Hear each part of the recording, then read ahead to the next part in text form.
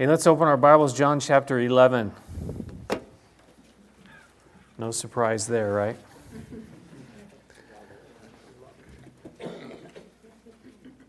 John chapter 11. Can we swap this screen over? There we go. Thank you. We talked last week, John chapter 11, verse 5 says that Jesus loved loved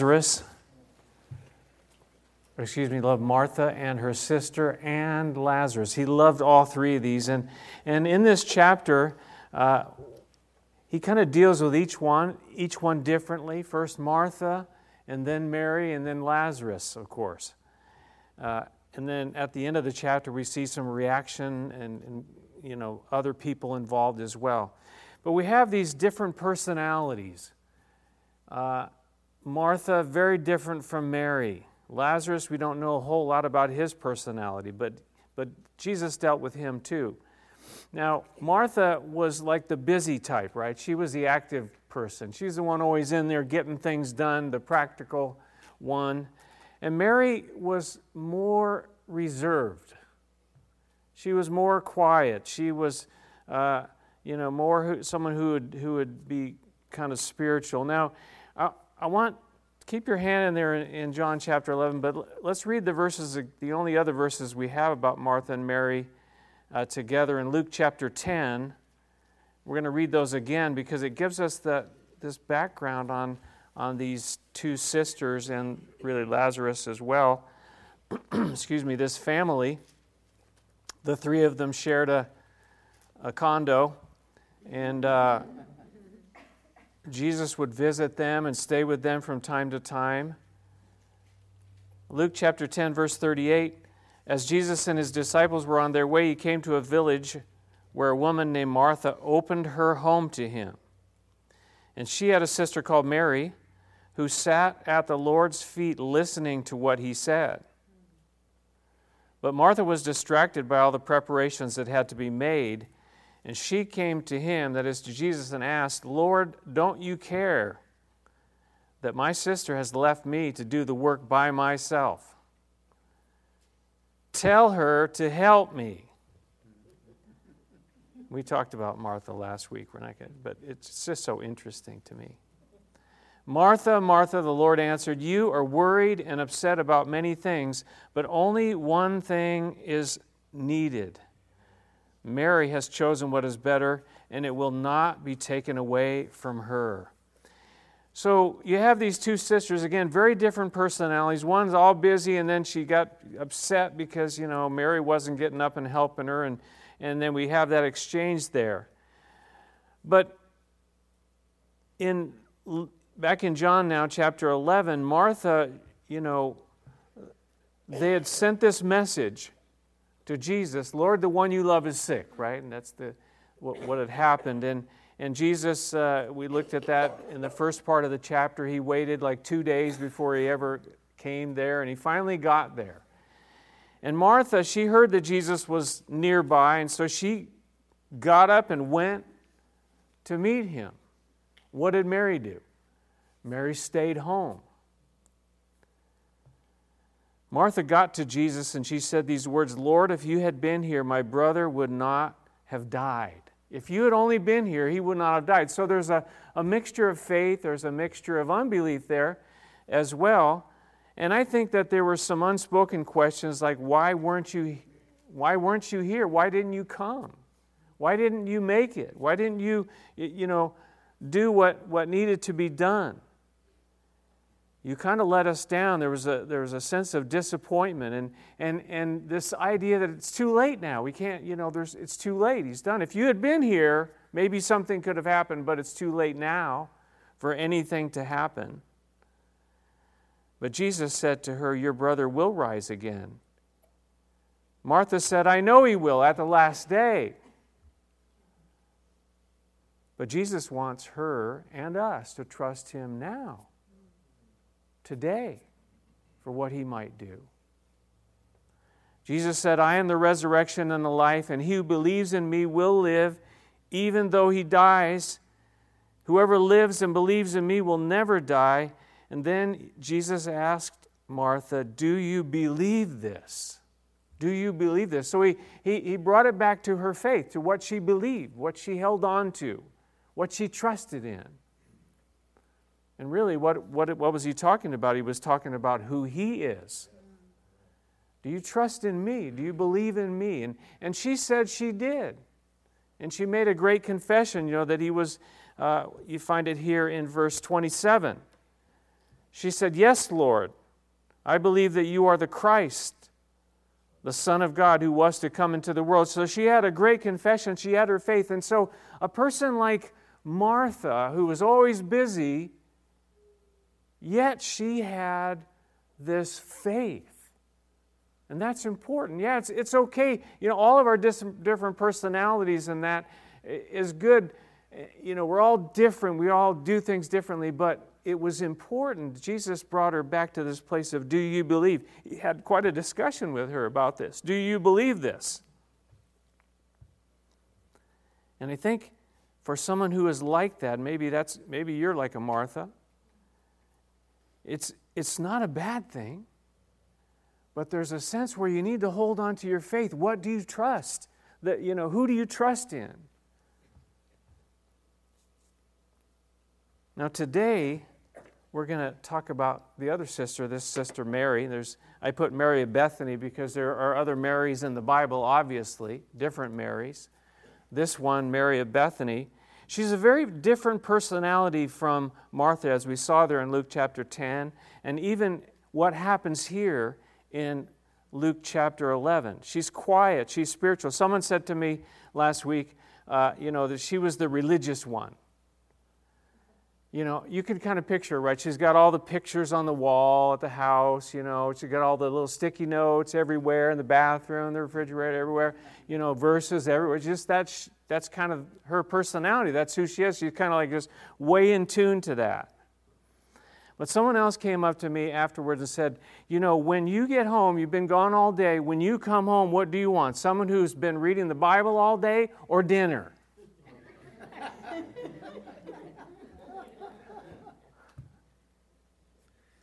I was speechless.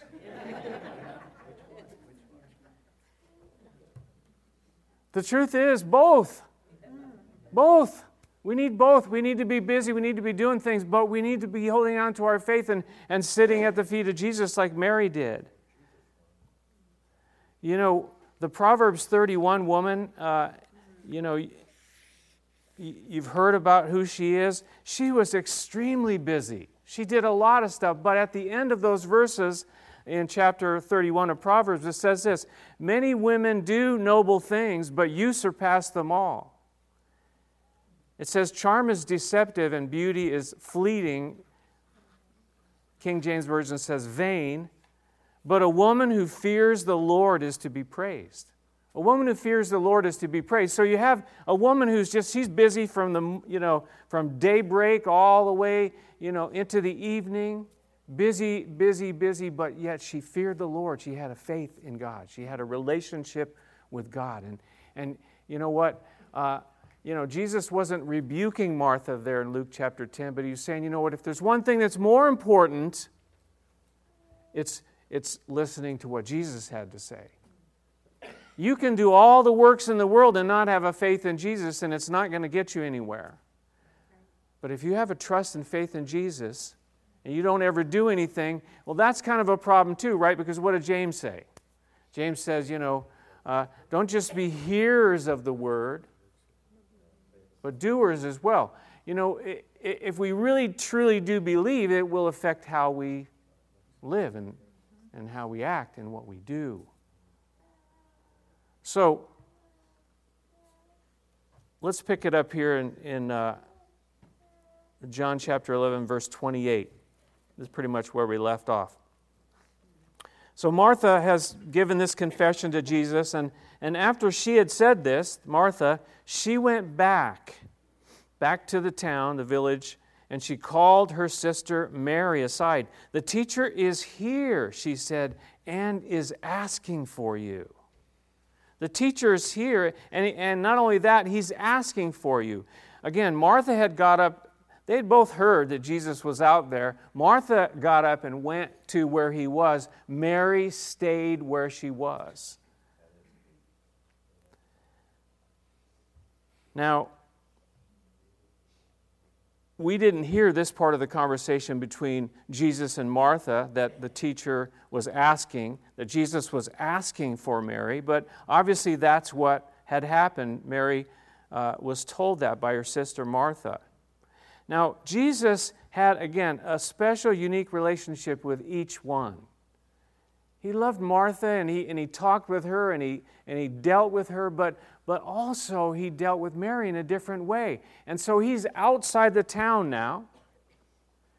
Mary had not gotten up to go to where Jesus was. Why did Mary not go?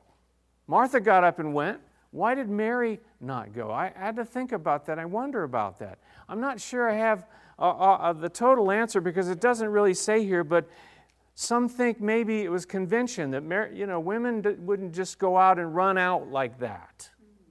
It's just not what they did in those days at that time. But Martha went up and did it, right? She got up and went out. Maybe it was her temperament. She was just kind of like she's quiet and not, didn't get up and do a lot of stuff. She was just kind of like real mellow. She wasn't, impulsive. Or maybe she was disappointed. I wonder about that. And the reason I say we'll see as we get to some of the reactions and what happens here, but she used to sit, as we read in Luke 10, at the feet of Jesus, listening to what he said. And then this thing happens with her brother. Her brother dies. And Jesus didn't get there in time. And now Jesus is outside the village, and she stays in the house. I wonder, what's going through her mind? What is she thinking? So Martha goes and out to see Jesus. She comes back and tells Mary, the teacher, he's here. Listen, he's here. Well, I think Mary already knew that, but she said, he's asking for you. He's calling for you, one version says. He's calling your name. He's calling for you. Jesus said, where's Mary? I want Mary. I want to talk to Mary. That's interesting, isn't it? Look at verse 29. When Mary heard this, she got up quickly and went to him. When she heard that Jesus was calling for her, she got up. How? That's an adverb, right? She got up quickly and she went to him. She went to Jesus. She heard that he was calling. And she got up quickly. The word means without delay. She didn't stop to think about it. And she went to Jesus. There's, again, something about the personality of Mary where she was responsive to the voice of Jesus. She heard what he said and she was responsive to it. He called, and what did she do? She went. He called. Without delay, she went to him. He called for her. He called out to her. I believe, and I just know this from personal experience and just being involved with people, that Jesus is still calling us today. He's still calling us today. And I think there's a question about this is how fast will we respond?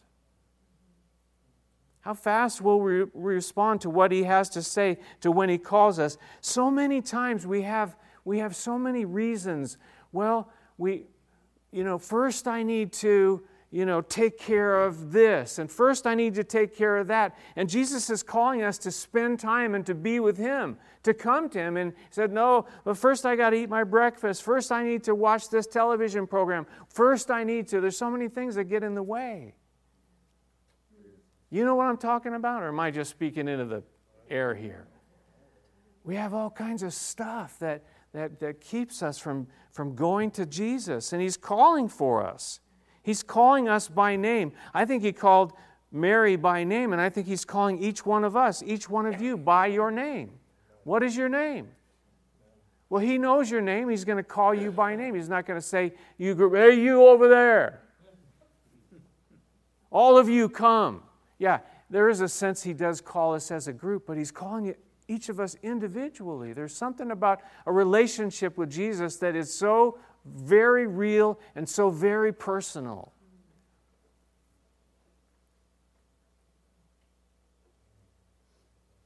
Look at verse 30. It says that Jesus had not yet entered the village, but was still at the place where Martha had met Him. That's kind of interesting, right? He stopped there. He got to this certain spot, and He met Martha there, and then Martha went back and told Mary, and He just stayed where He was. He just stayed where He was. It's like He was waiting for her. Wasn't He? I think He was. He was waiting for her. We talk in the Bible talks in language like this that, we wait on the Lord, right? We wait on Him. But I think it's also true the Lord waits on us. He's waiting for you and I to get up and go to Him, waiting for you and I to get up and do something. He's waiting for us. Yeah, we have to wait on the Lord. There's so many, this happens sometimes, I think, where the Lord is calling us, and maybe He's calling us to do something specific, or He's calling us to make a change in our lives, to get rid of something, cut something off, do something, and then we say, well, I'm just waiting on the Lord about that. I'm just waiting. But yet He's already made it clear what He wants. His Word has made it clear. His Spirit has made it clear. The situation has made it clear. And I'm just waiting on the Lord. That sounds so spiritual, doesn't it? But it could be just disobedience. I'm waiting on the Lord. Really? Turn around. Boom. He's waiting on us.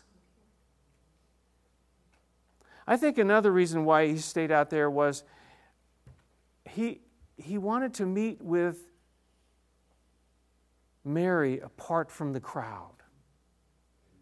It's great to be in a crowd and we worship the Lord together and we sing and that, but there's something, and I talk about this a lot, about you and I having this devotional life where we spend time with Jesus. Now, there was a bit of a problem here. We're going to see that the crowd kind of followed, but at the house there, right, we already read that earlier, there was a whole group of people, and they were all, wailing and mourning and doing what, the convention was. That's what they usually would do.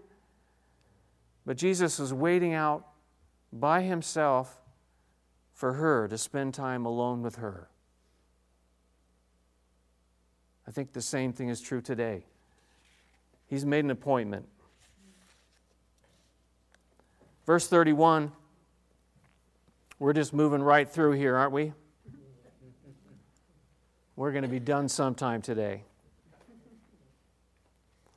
When the Jews who had been with Mary in the house, I just mentioned, comforting her, they noticed how quickly she got up and went out. They followed her, supposing she was going to the tomb to mourn there. They had seen what she was doing, and they followed her. Now, again, my last point maybe isn't quite so strong because the whole group went to follow where she was going. So, but I think we see this too, that these people were watching her. And then they followed her. And people are watching us.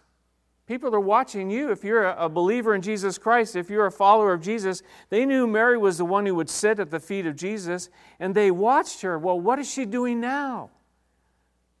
Where is she going now? And I think the fact that she went to Jesus and then they followed her and they saw that, they go, wow, what's this all about? You and I are a witness whether we use words or we don't use words. Patrick's going to talk in some weeks ahead where some people said, they came and they said, we want to see Jesus. They went to a disciple. And then that disciple went to another and so on and so forth. People want to see who Jesus is, but are we is he here physically? No, but they see him in us. They see him by how we live. Do I live any differently from the rest of the world around me, or am I just right in there partying it up? Doing everything the world does, watching this and watching that. Is there something different in my life, or am I just like all the rest? People are watching.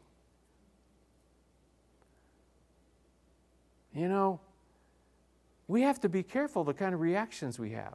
I have to be careful. I don't, in certain situations where I'm just going to say something, I'm going to get angry, I'm going to blow it, and just blow my witness right out of the water. Oh yeah, nice Christian, nice pastor Christian. Double. Have you ever dealt with car salesmen? Unbelievable. That'll get your blood boiling. The stories they tell you, I was going to say use the word lie, but you can't ever really confirm. You can't ever really get to know if it really was a lie or not, but it sure sounded like one. That gets me upset. But I'm still a witness for Jesus, so I've got to be careful what I say, how I act, what I do, where I go. People are watching.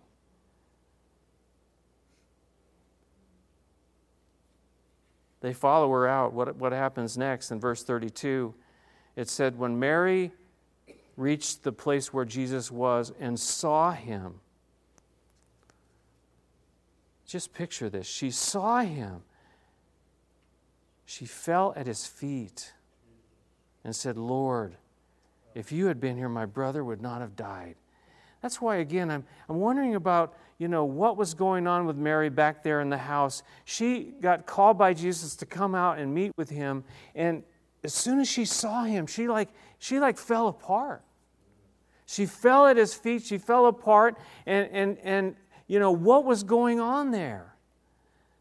The word means that she was prostrate, or to descend from a higher place to a lower place. She got down at the ground level. She fell at his feet. What was going on there? I mean, was it just worship? No, the next verses tell us that she was weeping. There was way more than just worship here. She saw him and she goes like, wow. And again, this idea of disappointment in her life, and then, she's back there thinking, I'm so disappointed, if only he had been here. And she says those words. But then she actually goes to Jesus and she sees him and she just loses it. Do you see what I'm getting at here? She was so affected by him. Now, she still had these questions maybe. But when she got to be with Jesus, things like, for her person, her emotions and all she was thinking, it all kind of like just came out right there.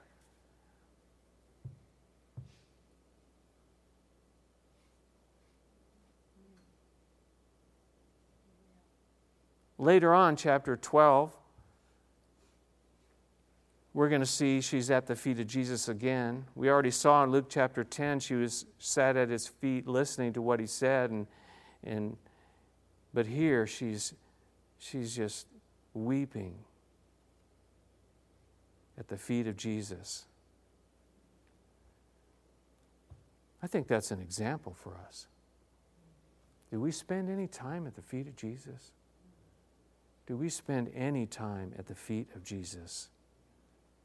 Again, this idea of being prostrate means to descend from a higher place to a lower place, where we humble ourselves and lower ourselves to the place of humility before the Son of God. What keeps us from that is pride, right? But you can do a study through this. I just did a quick study, in the Old Testament and in the New Testament, this idea of lowering oneself. We see in the Old Testament, we see this idea of being face down before God. Face down. I mean, you can't get any lower than having your face down to the ground before God. We see it with Abraham. We see it with the people of Israel, Leviticus. We see it with Moses and Aaron. It happened a bunch of times with Moses and Aaron. And a lot of times it was because they were having to deal with the people of Israel. And they said, we can't deal with this. And they got down on their faces before God. Their situation. We see it, Moses did the same thing. Joshua did the same thing. David and all the elders, they fell down, face down before God. One more interesting one used that term, Goliath. Not by choice. In the New Testament, the disciples, they fell face down before Jesus at the Mount of Transfiguration, Matthew chapter 17. In the New Testament, we also see Jairus fell at Jesus' feet. The woman who was ill fell at Jesus' feet. The woman who came about her daughter, she fell at Jesus' feet. The man who was possessed fell at Jesus' feet. And in the book of Revelation, we see John, the apostle, falling at the feet of Jesus.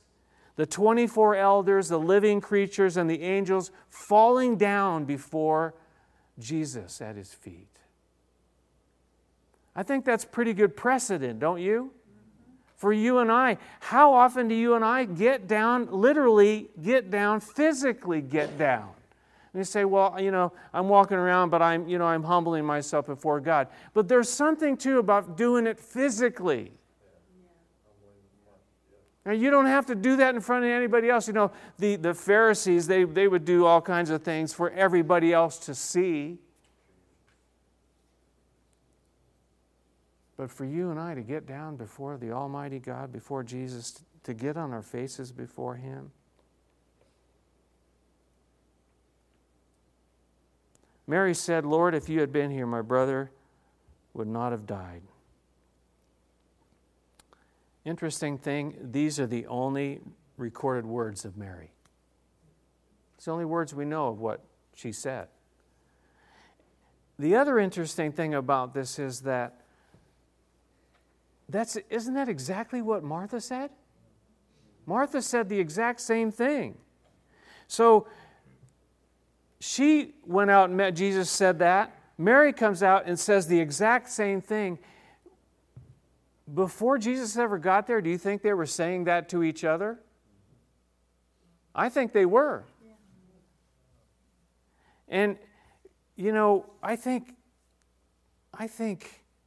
we have to be careful what we say to each other because we affect each other. Now, one of them said it first. I don't know which one said it first. Which one do you think said it first? I used to think it was Martha.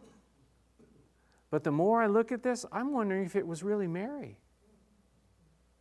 In this kind of situation, she felt let down by the one that she had, put herself before and sat at his feet, and she felt let down, disappointed. Maybe there was a little crisis of faith going on here. If he had only been here. She said the same words. We don't know who said it first, but I wonder. But then she gets to Jesus and she falls at his feet. Jesus is going to deal with her in incredible ways. And we know the rest of the story, as Paul Harvey used to say, right? We know what the rest of the story is, that Jesus is going to raise Lazarus from the dead. That's an important factor. And when we look at this whole picture, Jesus, we know he's going to do that. He knew he was going to do that. Martha didn't know. Mary didn't know. I don't think Lazarus knew yet. Verse 33, when Jesus saw her weeping, and the Jews who had come along with her also weeping, he was deeply moved in spirit and troubled.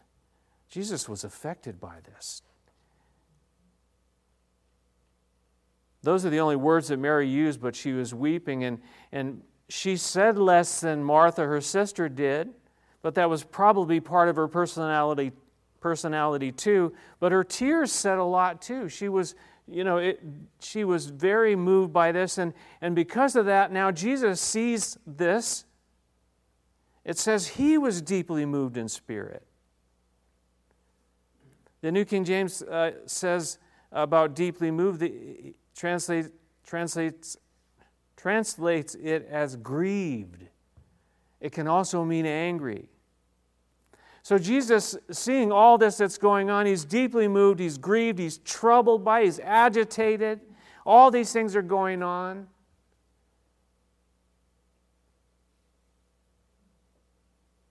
Our first premise is what? That Jesus loved Mary. And he sees her and he's moved. He knew what she was going through. And he loved her. He knows what you and I are going through, and he loves us. He knows what you are going through. He knows what you are going through.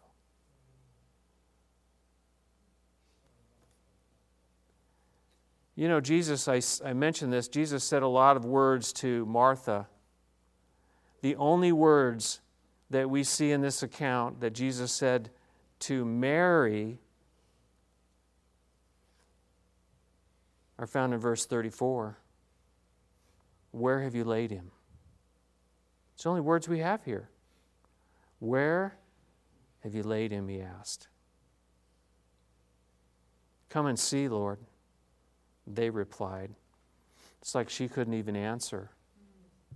The people answered, come and see, Lord, they replied. Verse 35, what does it say? Jesus wept. He's moved by what's going on. He's moved by Mary and her reaction. It doesn't say he was weeping out with Martha, but Mary? Jesus loved her. How does he show that love? He cares for her. He's like with her in this. Jesus wept. Now, what do they say about this verse? Shortest verse in the Bible. And the truth of the matter is it's the shortest verse in the Bible in the English. But it's not really the shortest verse of the Bible in the original Greek language. And I read about this. It's actually 3 words and 16 letters. The shortest verse in terms of words is found in 1 Thessalonians 5. It says, rejoice always. That's 2 words, 14 letters. But there's actually another verse, Luke chapter 20, verse 30. It's actually 3 words, but 12 letters. So there's really 2 shorter verses. You know, verses were all added later. You know that, right? Like, I think it was the 1500s were the verses. So a long time there wasn't no verse marcations. But let's go back to the English, because you know what? I don't speak Greek.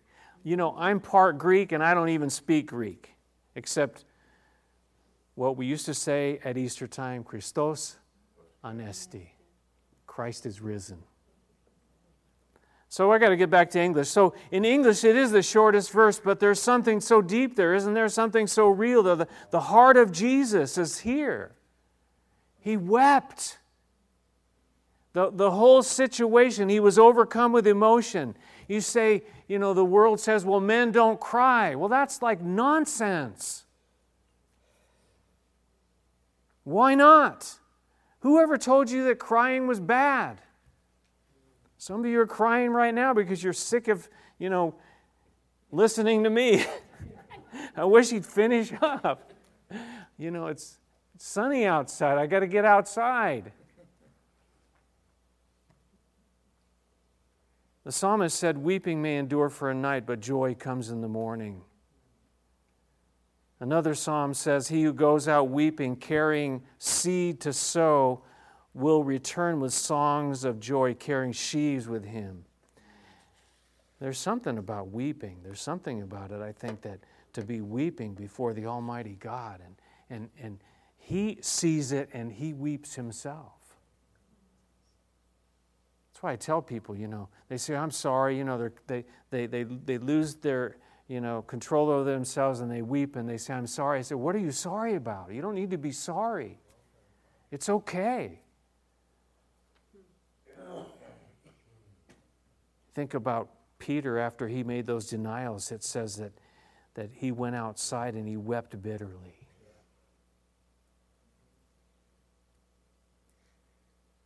But Paul says in Romans chapter 12, verse 15, he says to rejoice with those who rejoice, and what else?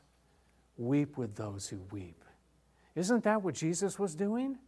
He was weeping with those who are weeping. He was right there with him. With Martha, he was right there with her, right where she was. With Mary, she was right with him, right where she was.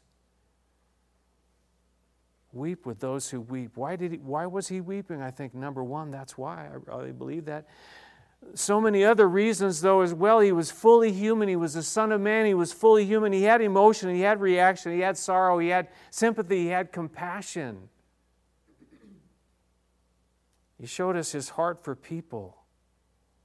He shows us his heart for Mary. He showed us his heart for his friend Lazarus who died.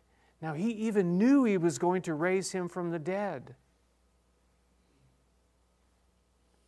I think he was also upset about death,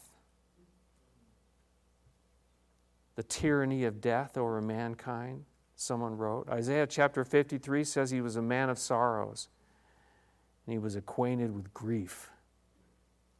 A man of sorrows, acquainted with grief.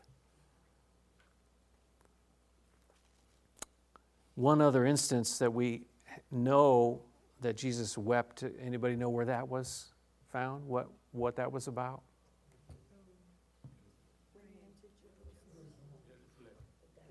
Jerusalem. He came and saw the city of Jerusalem and he wept over it. He saw the city and he wept over it because he knew they were turning away from him. Verse 36, let's finish there.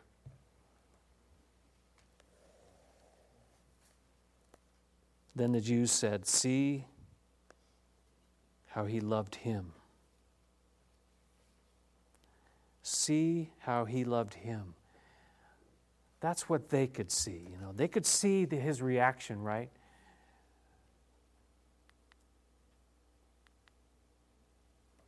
See how he loved him. Interesting thing, I want to think about this for just a moment. I know I'm going a little long this morning. Is it okay? Yep. Okay, good. Cry after. But they could see his love, and this word love is used 3 times in this section here. The first one, found in verse 3, it says, the Lord, the one you love, is sick, verse 3. And the word used is the Greek word phileo, which is brotherly love. The word Philadelphia comes from the city of brotherly love, from phileo. Verse 36 we just looked at is the same word, phileo. See how he loved him. That's what the people said. The first one found in verse 3 was by Martha and Mary, the message they sent to Jesus. But in verse 5, it says that Jesus loved Martha and her sister and Lazarus, and the word used there by John the Apostle is the word agape. See, it's so much deeper. The love of Jesus is so much deeper than what you and I see. These people, they looked and they said, see how he loved him. Well, I don't think they had the whole picture. One, they didn't realize how deep the love really was, but it wasn't just his love for Lazarus. It was his love for Martha. It was his love for Mary. It was his love for all the people that were there, individually. That's what was going on there, I think. Jesus loved Mary and with this agape, this unselfish love. Jesus shows us what agape love is really all about. And I think he met her in her grief. I think he met her in her disappointment. He didn't give her a lot of words, but he was just there and he wept with her. He accompanied her to the tomb. He was with her. There's something very, very special there, something very, very unique. And I think it's just as unique as you are and I am before him. I want to finish with this verse, and this is a verse that I believe applies to our fellowship here, our church. It's one of the verses that I have held on to from, the beginning. It says this, by wisdom a house is built, and through understanding it is established, and through knowledge its rooms are filled with rare and beautiful treasures. I've always believed that that's you. Always believed that's you and me. Rare and beautiful treasures. Each one of you is unique before the Almighty God, before Jesus. And He loves you and me with a very special, personal, real love. And He's going to help you. He's going to be with you. But first, He's calling for you and I to go to Him. He's waiting for you and I to come to Him. Let's pray together, shall we?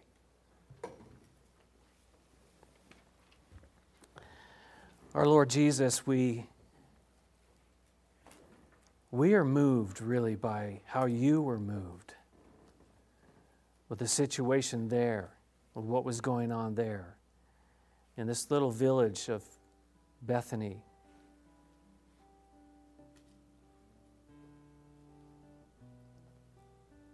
And Lord, we're here before you today, and I think you're still calling. You're still caring.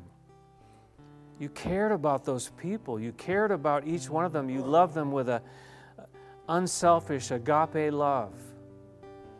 We sort of know a little bit about phileo, this brotherly love, and how we care for each other. We love each other, but it's so much deeper, the love you have for me. I can't even fathom it. It's the great, great love of Jesus. We sing about it all the time. And how much do we really know? How deep, how high, how wide, how long it really is. And to know that love that you have for us individually.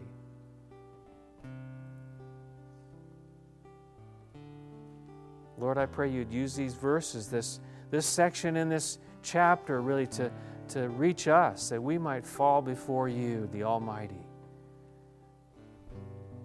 the Creator, and worship you and confess our failings and faults before you and repent before you.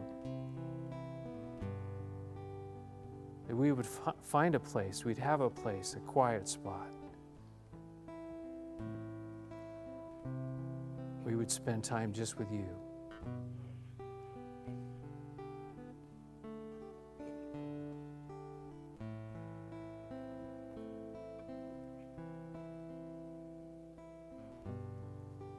Just take a moment to have our own hearts before Him right now.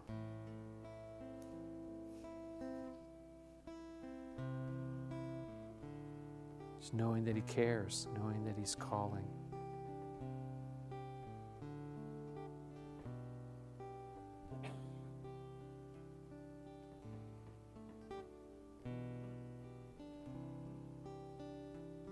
Jesus, we come. Maybe for the first time we come. Seriously, we come and we humble ourselves before you and say, Jesus,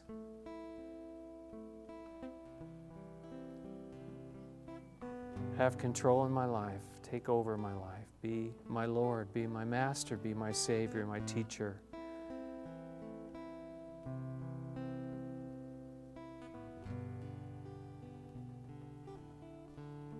Help us, Lord, in this life. It's hard. It's wicked hard. It's terrible. It's the stuff we have to deal with and face in this life is more than we can handle. Lord, we call out to you, help us, help us, help us. We can't do it on our own.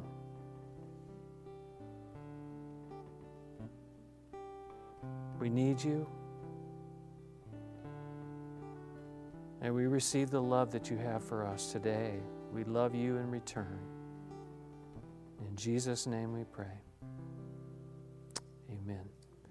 And let's all stand and sing together.